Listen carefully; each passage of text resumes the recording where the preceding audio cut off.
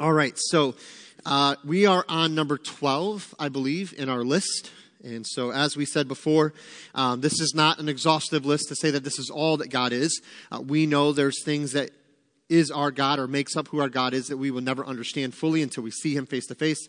But these are 15 key attributes of our God that I believe the more we study and learn about these things, the more effectively we can worship God and the more deeper we can understand who he is and what he has for us. And so we've covered a lot of ground. We've talked about God is merciful. We talked about God is all-knowing, all-powerful. We talked about the holiness of God, the justice of God, all those things. And so number 12, we're going to move into God is gracious. God is gracious. And so I believe that's where we are, right? Is everybody on the same? Number 12? Okay. Nobody said we're not there, so I figured we were good. So number 12, God is gracious. God is infinitely inclined to spare the guilty. And again, we have to put this in the rest of the context of the attributes. This is not God giving a free pass. No big deal, your sin's not a problem. It's God choosing to be gracious while also being completely just and completely holy. And we understand that he desires to show grace to us, his creation. Psalm 145:8. The Lord is gracious and merciful, slow to anger, and great in loving kindness. That's a powerful verse. I love that. What a great summary of God's grace and to us. The Lord is gracious and merciful, slow to anger. This is evidenced every time we blow it as a human race. And God chooses to not just zap, you're gone. I said it this morning, I think we would have been zapping a lot of people if we could. Right? You've driven behind people that you're like, if I could just zap out of creation, okay? Dust, gone. Okay? Because what does James say we're supposed to demonstrate towards people? Be quick to hear, right? We're supposed to listen, but we're supposed to be slow to wrath and slow to speak, right? Stop talking so much, stop getting angry all the time, and listen more. So where do we get the example of that slow to wrath? We get it from our God. Now, has God demonstrated wrath and judgment on humanity? Of course he has. But study all those examples, and guess what you're going to find? Time and time again. You need to repent. You need to repent. You need to repent.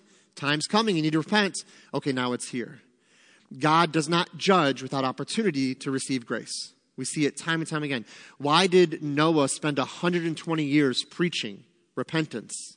Preaching, turning from these things and turning to God, because God was willing to be gracious. One of the coolest things we read about in the Gospels is when Jesus was teaching or performing miracles or doing these different things, more than once, there's religious leaders in the room, Pharisees that hate Jesus, want nothing to do with him. But there's one scripture specifically where it actually says there was the ability or the power to heal all of them. That God was willing to show grace even to the Pharisees who were mocking and ridiculing Jesus if they would just repent and turn to Christ.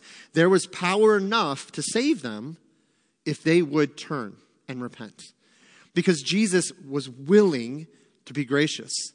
The story of the rich young ruler. Did Jesus know that young man, or what we believe to be a young man, would turn and walk away and choose his wealth over submission to Christ? Yes, of course Jesus did. We've already covered that. He's all-knowing. But yet Jesus demonstrated grace. In what way? He talked to the man. He didn't just say, you're not going to believe, I'm not wasting my time. No, he demonstrated, here's what you need to understand. He gave him an opportunity. So God is gracious. I believe this is in your notes. If mercy is not, is that in your notes? Oh, no, okay. I couldn't remember what I put in yours and I didn't put in there. But this is a quote that I love. If mercy is not getting what we do deserve, damnation, grace is getting what we don't deserve, eternal life. And so we talked about mercy in number 11. If mercy is not getting what we do deserve, so God is merciful. We don't get what we've earned. What have we earned? Damnation, separation from God for all eternity in a place called hell. Then grace is getting what we don't deserve, eternal life.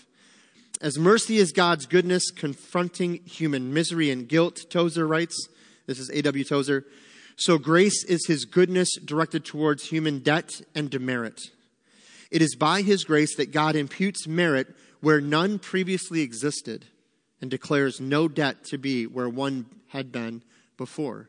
It's not just God going, yeah, you're fine. It's him saying, no. Christ died for the unrighteous so that the righteousness of Christ could be accredited to your account in the place where all you had merit for was wrath. You had accumulated all of this wrath. Romans 2, we're storing it up. This is why we can forgive others and not worry about it, because God is the judge. You might think, well, they're going to get away with it. These people that commit these heinous acts all over our world. Every day we're hearing another horrible tragedy, another horrible situation. And when I think, man, why are these people getting away with it or not being punished as they should be? Maybe I'll say it that way. We don't have to fear that or worry that, because God is righteous, God is just, and whether this side of heaven or that side, God is going to see that everything balances according to the books. And so why can I then claim this grace as a beautiful blessing? Because guess what? I had stored up just as much wrath, and this is going to be hard to swallow for some of us, as the individual that shot up that school and killed those children. Like that person's wrath that God was going to give them in their sin, and the wrath I accumulated in my sin is no different. But we don't think that way humanly. We think, well, I've never done that. And we name the worst possible sin we can think of. I would never do this. We were talking even at lunch today about examples of that with Sandra's uncle, about how we tend to gauge things and look at things that way. And it's, no, it's all sin. For the wages of sin, no S, sin. That's the word in the original language, literally means all-encompassing sin. Sin of every kind. Sin of every various kind. So here, God is gracious. We accumulated all of this debt of wrath and judgment. And merely because we responded to the invitation of Christ and said, I repent of my sins, I believe. It's so simple. It's so simple, that a child could even do it.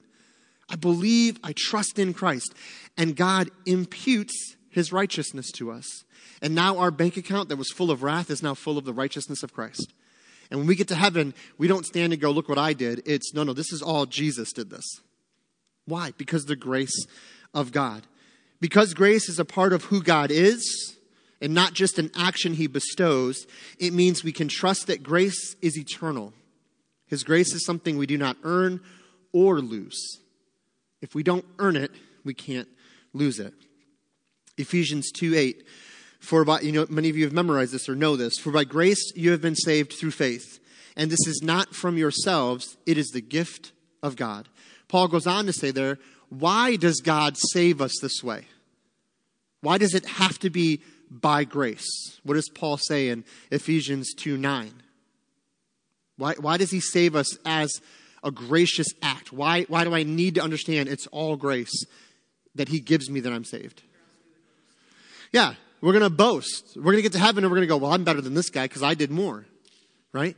I should deserve more. He says, no, that no one would boast, but that all of us would have one answer, the glory of God. It's got to be the glory of God. It's got to be the riches of his grace, Ephesians says, on display. His grace is also sovereign. I will be gracious to whom I will be gracious. Exodus 33:19. While all of humanity benefits from common grace, and what do we mean by, and we talked about this in our Why Do Bad Things Happen to Good People series. When I say common grace, think back to that series, or maybe you've heard this phrase before. What do we mean by the common grace of God? Think back to that, why do bad things happen to good people? Why do good things happen to bad people? What is common grace? Yeah, so what... Right, so even unbelievers, right, receive a form of grace from God. What's an example of common grace? Okay, and in that example, it's talking about like a farmer, right? The unjust farmer needs rain. The just, now when we say just, we don't mean sinless. We mean one that follows God, one that doesn't. The one that doesn't follow God, he puts his stuff on the ground and he's hoping for rain. He needs rain, right? The person that believes God and trusts in God puts his seed in the ground. Now he's praying for rain. And God shows grace to the unjust farmer and allows rain to hit his ground just as he shows grace to the believer and rain hits his ground. And what happens? Production, right? Increase. And that's a grace of God. God doesn't have to do that. He chooses to do that. What's another example of common grace experienced by all of humanity? Just the goodness of God on display.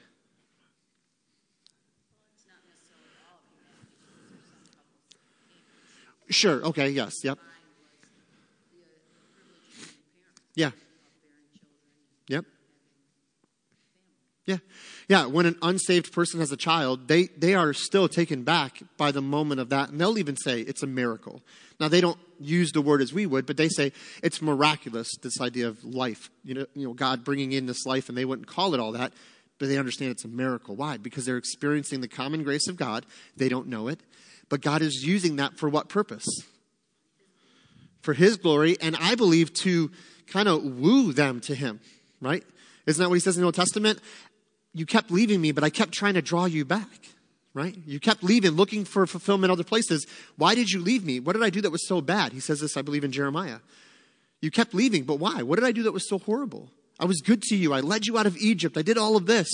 Why? That you might come unto me and have this relationship, right? So this idea of common grace is experienced by all of humanity to some great degree or another. And there's many other examples we could give. Only those, however, who profess and believe, putting their faith and trust in Jesus Christ, receive saving grace. So common grace also could kind of be the blanket statement for just the invitation to grace. Let me say it that way, the general call. This is where John 3:16, right? For God so loved the world that he gave his only begotten son, that whosoever, Paul says in Romans 10:13, whosoever shall call upon the name of the Lord shall be saved. These are general calls to grace. Anyone can believe. That's the general call. The saving grace is given to those who profess Christ, repent of their sins, and trust in him. They are saved and sealed by grace. And then they're sustained by grace. They don't get left in the cold and dust when they fall or stumble. They're sustained by grace. This saving grace is what results in our sanctification or being made holy. So think of it this way. Sanctified means taking something and making it holy. I'm sanctifying this object. And I've always thought about the items in the temple, the cups or the utensils or things like that they used in the temple. Those things were made of the same materials that another cup would be made of. The difference is the purpose that they were set aside for. That's why when those things were stolen and taken away to Babylon, that was an issue, not because you took this really special cup made of special things. No, this cup's been designated as an act of worship to God. In the same sense, when we are saved, we are sanctified, completely made holy. Not, hopefully one day I'll be holy enough to get into heaven. I'm completely holy, set apart for the glory of God, for the purpose of God. But as I live in this world, guess what the Spirit of God is doing? As we are, again, talking about this morning, maturing in that relationship. He is sanctifying me. I have been sanctified. I'm holy, fully in Christ, completely sin-free as far as my debt with God is concerned. But I'm in this life and I'm being made holy. Meaning, as I grow in Christ, my thoughts are different. My feelings are different. Things that used to be a temptation aren't a temptation anymore. Why? Because I've grown in Christ and he's given me victory over those things. I'm seeing him mature me into the image of Christ. So I'm being sanctified, and one day I'll be completely set apart, no flesh, no temptation with him forever, which leads to that idea of glorification, where now I'm completely, John says it as, when I see him, I will be like him. Not deity, not similar in deity, but I will be like him, meaning I will have the knowledge I need to have. I'll be set aside completely to the worship of God, and it's going to be an amazing, amazing day. So how do we get there? We get there by grace. We're not sanctified and continue to be sanctified by what we do. God is graciously working in us. So as a believer, when I stumble in sin, 1 John 1:9 was written to the church. If you confess your sins, he is faithful and just to forgive you of your sins and cleanse you from all unrighteousness. This is that daily washing we all need, right? And I've always said it this way, raising two boys, showers are needed. Pretty much, they don't always happen, but needed daily when they were younger. Because they're boys and they get dirty every day. No one would think it's okay to take a shower or a bath once and then not take another shower or a bath for 30 days. Okay, you could think that. No one would want to hang out with you for very long, but you could think that. In the same way, we've been cleansed in Christ, but as we live in this world, guess what? We stumble. We don't always do exactly what God asks us to do. We get daily dirt on us, and we need to wash that daily. And that's what 1 John is referring to, crying out in grace and saying, I need to be cleansed, not saved again, but cleansed daily. So, he does all of this by his grace that we might live for him and enjoy him for all eternity. So as we've said every week, and again, this is just for you to think about, maybe jot down a note or whatever, but the fact that God is gracious, that's an attribute of God. It's not just something he does, it's who he is. How does this attribute speak to you? So right now, between you and the Lord, just in your heart there in your mind, I want you to dwell on this for just a second. How does the attribute that God is gracious speak to you and in your Christian life right now? So take a moment and think about that.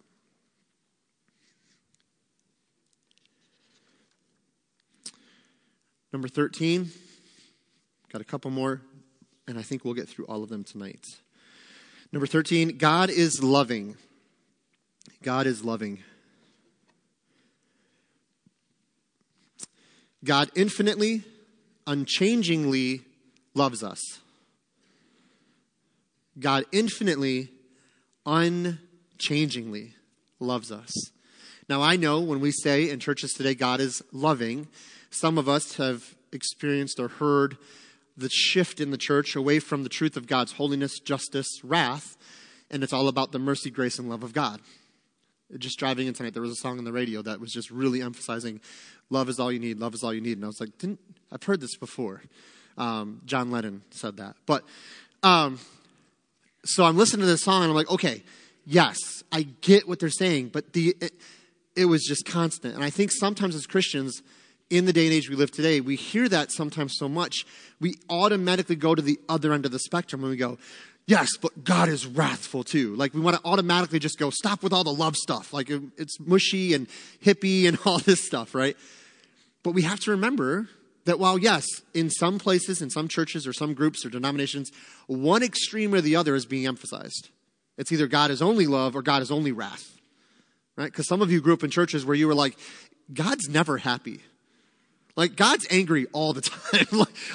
You go to church and all you hear about is God smiting this person and bringing judgment on this and wiping out this whole people group. And you're like, you're terrified of God. Not in a good way, but in a bad way.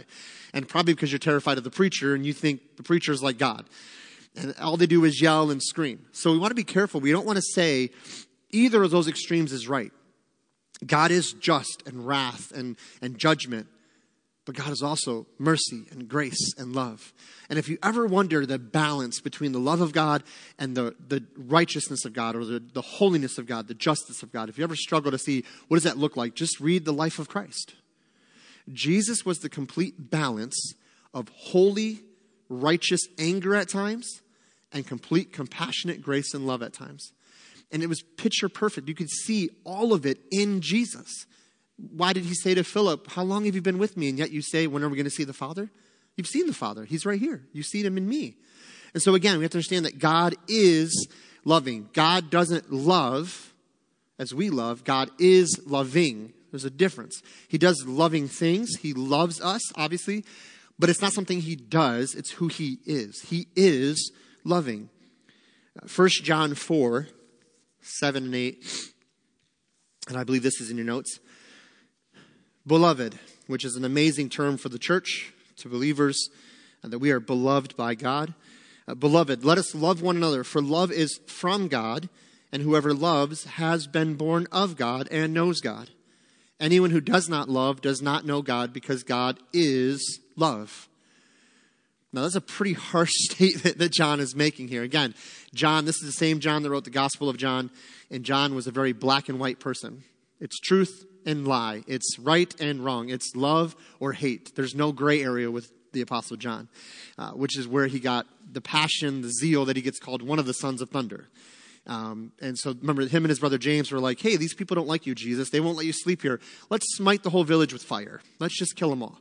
And Jesus says, calm down. Take it easy, okay? And so again, we think John 3:16, oh, God is love and mushy, mushy, mushy. But John actually is his gospel is very much straightforward and to the point. And here we see this.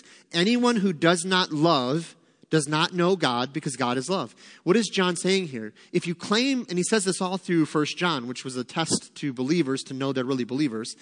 He was saying to them, if you can say you know God, you can say you love Jesus all you want, but it's not manifesting in your life. And if you walk around with hateful words to people, you treat people disrespectfully and without love, you're not showing loving kindness to people in need, you're not being compassionate to those in certain situations, you can say all you want you love Jesus, but you don't know him. Because if you knew him, his love would be on display in you. This is not saying that if you say a hateful word to someone or aren't loving at some point in your life that you've lost your salvation, you never had it.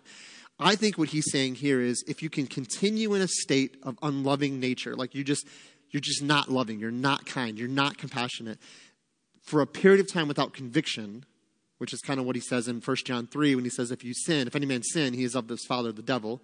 He's not saying that you won't fall into a sin, because we know that contradicts, because he says in chapter 2, we ask that you sin not, but if any man sin, you have an advocate with the Father. So what is he saying? It's this continual, habitual lifestyle. And I got to be honest with you, I think social media reveals to people who people really are. Because people get on social media or other platforms, not a lot of love, not a lot of loving things are being said about other people. Especially, I find it interesting, I'm on some different ministry pages, and oh man, those comments, not a lot of love, a lot of anger. And I understand, I'm not talking about calling truth and a lie.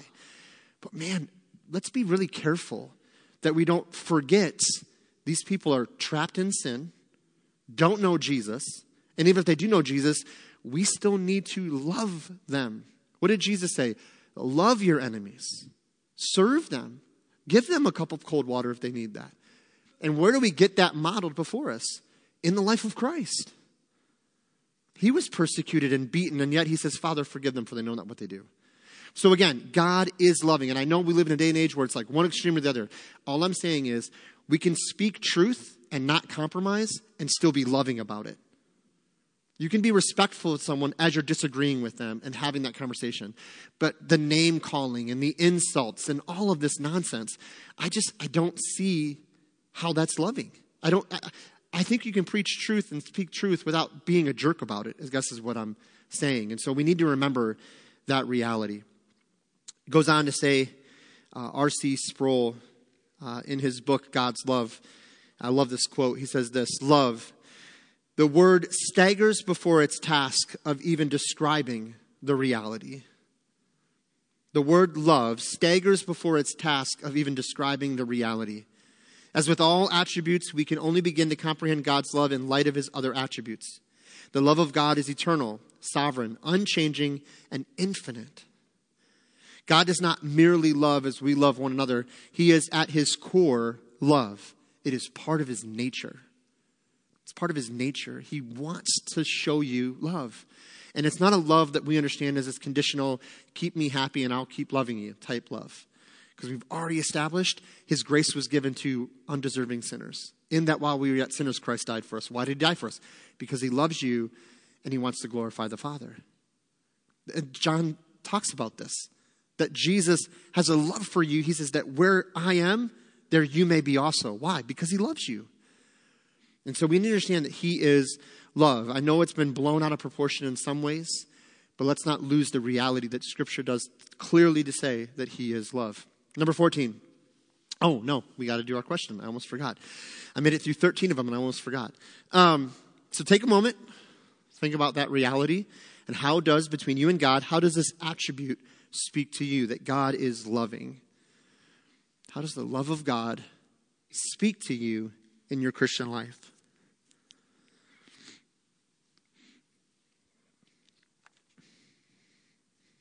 All right. Number 14, God is holy. God is holy. He is infinitely, unchangingly perfect. Revelation 4:8, holy, holy, holy is the Lord Almighty. I can't imagine what heaven's going to be like. I know people say, I can't wait to see it because I think it's going to be like this. I honestly, I can't imagine it. Because the idea of being before the throne with literally uncountable amounts of, is countable a word?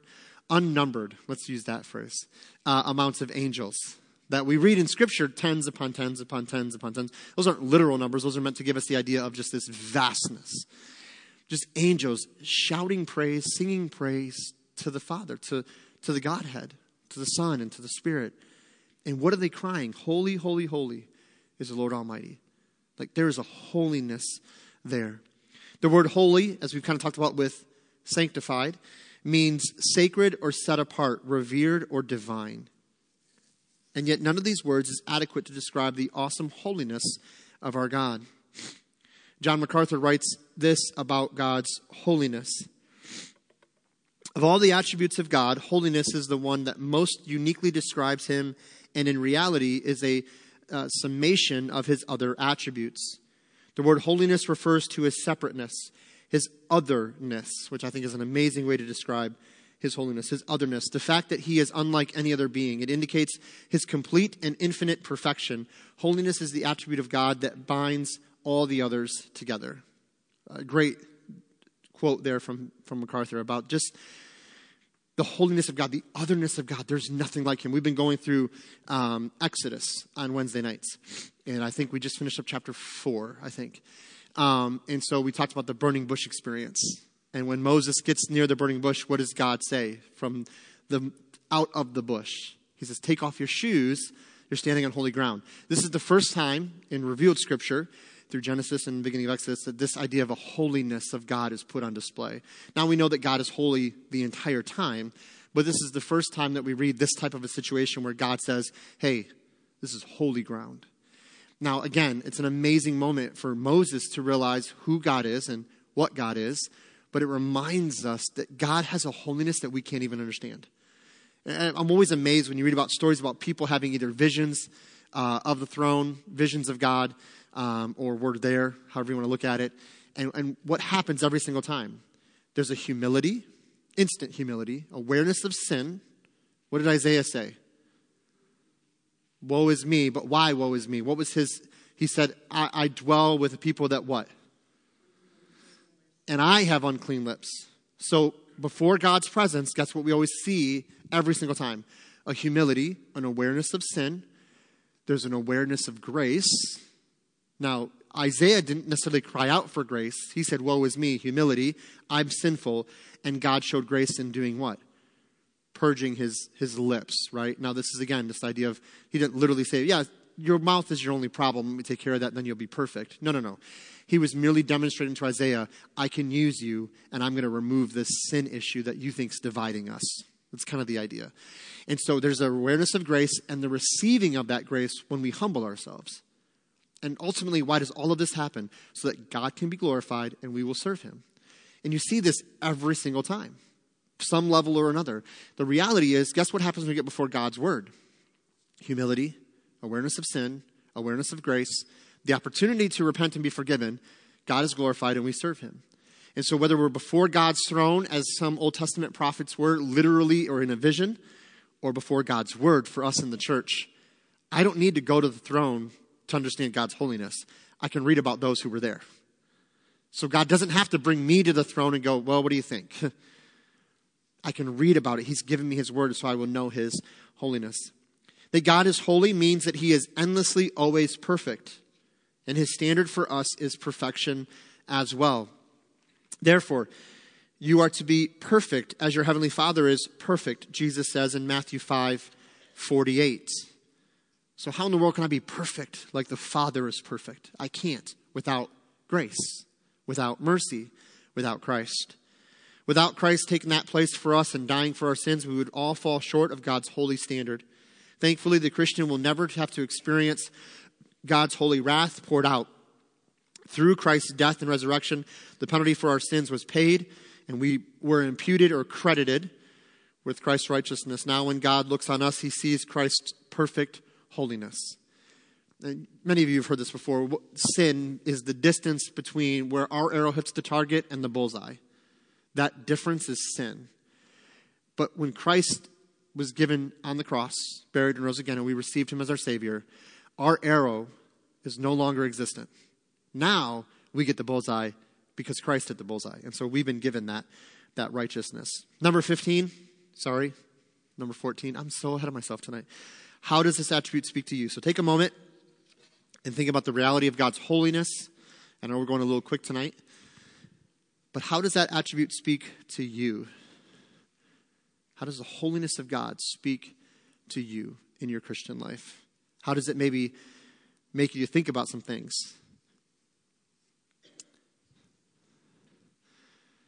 I'll be honest, one of the things that when I think about the holiness of God that directly comes to my mind for me is my prayer life. Not so much how often I pray, because I don't pray nearly like I should. I don't know if any of us could really say we do that, but how I pray. And I'm not talking about going before God like, oh, I hope he doesn't beat me up today. Like, not like that, but we go before the throne of God as much as we want. Like you can go at any time and lay anything before him. The Bible says that we can lay our cares. That word cares means anxieties. Anything that makes us anxious. Philippians says, be anxious for nothing, but in all things through prayer. We go and we lay those before him because of Christ. And if it wasn't for Jesus, you'd go to the throne room and you ain't getting in. You'd get in at one point, but it wouldn't be for good things. We go freely, boldly. Hebrews says, come boldly to the throne of grace, that you might receive mercy and grace in your time of need. How can I do that? Through Christ. And so when I come, I think sometimes we take the ease that we come in prayer for granted, and we think it's somehow about us, and we come with this kind of flippant attitude, like he has to sit there and listen to me.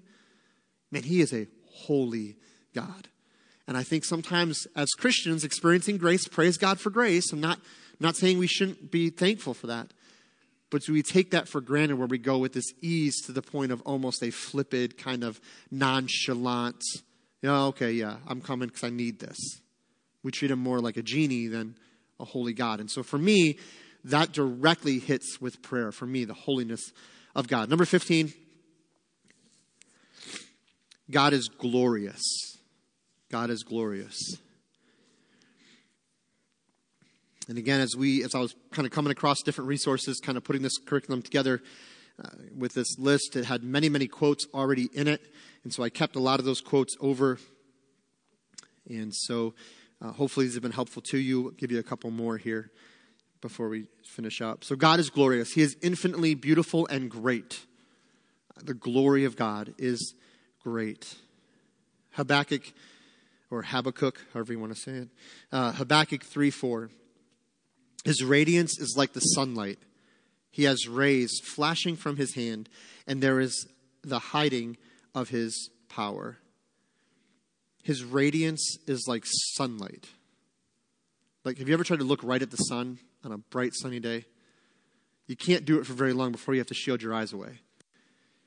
It's greater than that. Mount of Transfiguration, remember when Jesus was on the mount and he gave just a taste? I don't think it was the full glory that was being seen there.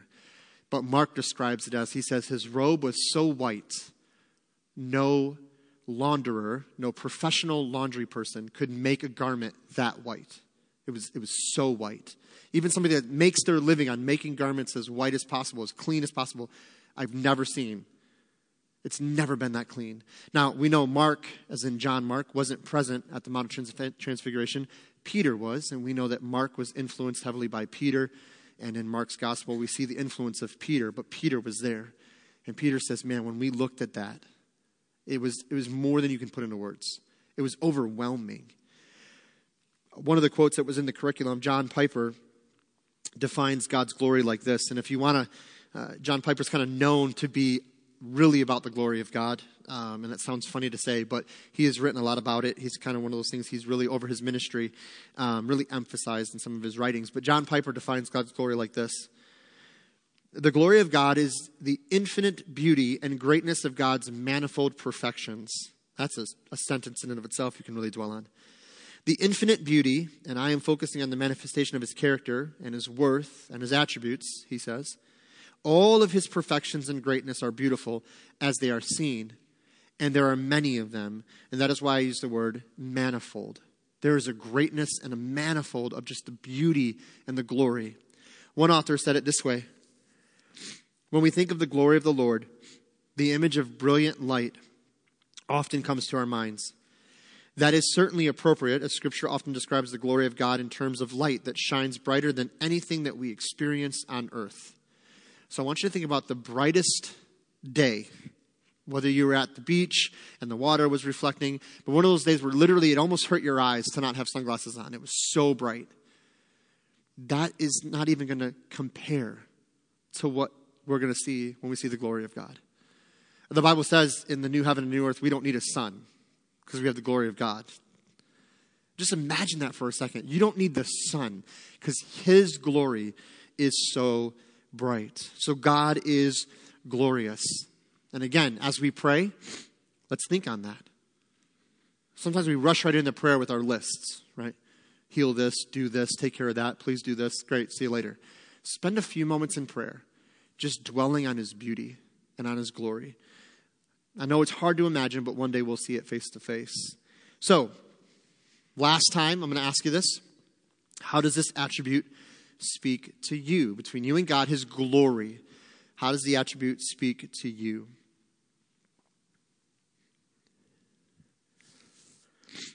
So in conclusion to this list that we've gone through for a couple of weeks now, after every attribute, I wanted to ask us to consider how that specific attribute speaks to us. I believe if we don't pause and think through each inherent quality, we can neglect to give our God the worth and praise he deserves. When we quickly acknowledge the goodness of God, for example, but to really meditate on that really brings a deeper joy to our soul. I would ask, after hearing and looking into these 15 qualities, one last question. It's just for you and God. How will this study change your daily relationship with God? How will this study, just going through these 15 attributes, how will it not only affect you individually in that moment, but how will it change your daily life with God? How will it encourage you, strengthen you, keep your mind focused on the things above, not on the things below? And however that is that God is speaking to you, I would encourage you to just dwell on that this week in your prayer time, in your study time, and don't let the world dictate who our God is or isn't. Let the Word of God tell us who he is, and then we worship him appropriately based on his word, not on how we feel, not on what we see, right? We walk by faith, not by sight. I know the world's crazy. It's getting crazier. That means the Bible's true because it says things will get worse and worse. But nowhere does it say, so because it's really bad, go ahead and quit. Go ahead and give up. God's left his throne. God's done saving people. No. There's nothing in the Word of God that says God can't bring a revival like that. And by the way, I think he is. I don't think God's ever stopped reviving. Now, sometimes it comes in an individual or a small group, but reviving is just anytime Ephesians comes to be true, where somebody realizes their sins, repents, and Jesus quickens them and makes them alive. That's a revival. And I think we can dwell on that and be excited for that. Stop just looking for the big moments, the burning bush experiences. Enjoy the little praises, the little blessings, and when God shows up, rejoice and be excited for that. Don't let this media and social media and the world and these crazy leaders, right? Don't let them dictate to you what God is doing or not doing. He's in control. He's never left his throne, and we can rejoice in that. Because guess what? His will is going to happen. We said that before with providence. What he said will happen, and for his glory and our blessing. And we get to be a part of that. So praise him for that. So let's pray and be dismissed. Father, we thank you, Lord, for your word. We know, Lord, that there's many things in this world,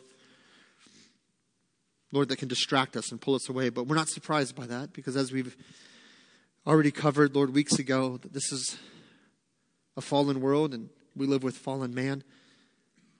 And there's opportunities around every corner to get our eyes off of you. But I pray that as we just dive into your word, we realize who you are. Lord, I know these were 15 attributes that you possess, but Lord, we really could go so much deeper. This is just scratching the surface. But I'm so thankful that we can know these things to be true. And we can hold on to these things. Lord, I say all that I said tonight about trusting you no matter what goes on around us. But Lord, that's a lot easier to say when we're not going through something. We're not getting those phone calls. We're not getting that tragedy. We're not experiencing that hurt. And so, Lord, I pray that maybe there's those in this room right now, Lord, that aren't experiencing that. Everything seems to be good. But, Lord, we don't know what tomorrow holds. And in the weeks and months and years ahead, maybe somebody in this room is going to go through a storm. It's not really a matter of if, it's just when. So I pray that these things that we're going through tonight will not just be things that we store in our knowledge, kind of interesting things we hold on to, but they will become practical everyday resources that we go to. And again, Lord, I know it's easy to say when we're not in it, but I truly believe that when we purpose in our heart to dwell on these things, that you will bring them to our remembrance when we're going through that storm. It's easy to forget that you are gracious, that you're merciful. But Lord, help us to remember those things when we are tempted to forget them. And again, Lord, not that we are glorified or promoted, but that your name and your fame goes forward. That somebody would come to know you, that your church would be strengthened, your glory would be on display. And so, Father, again, we thank you for all of this, and we ask this in Jesus' name. Amen.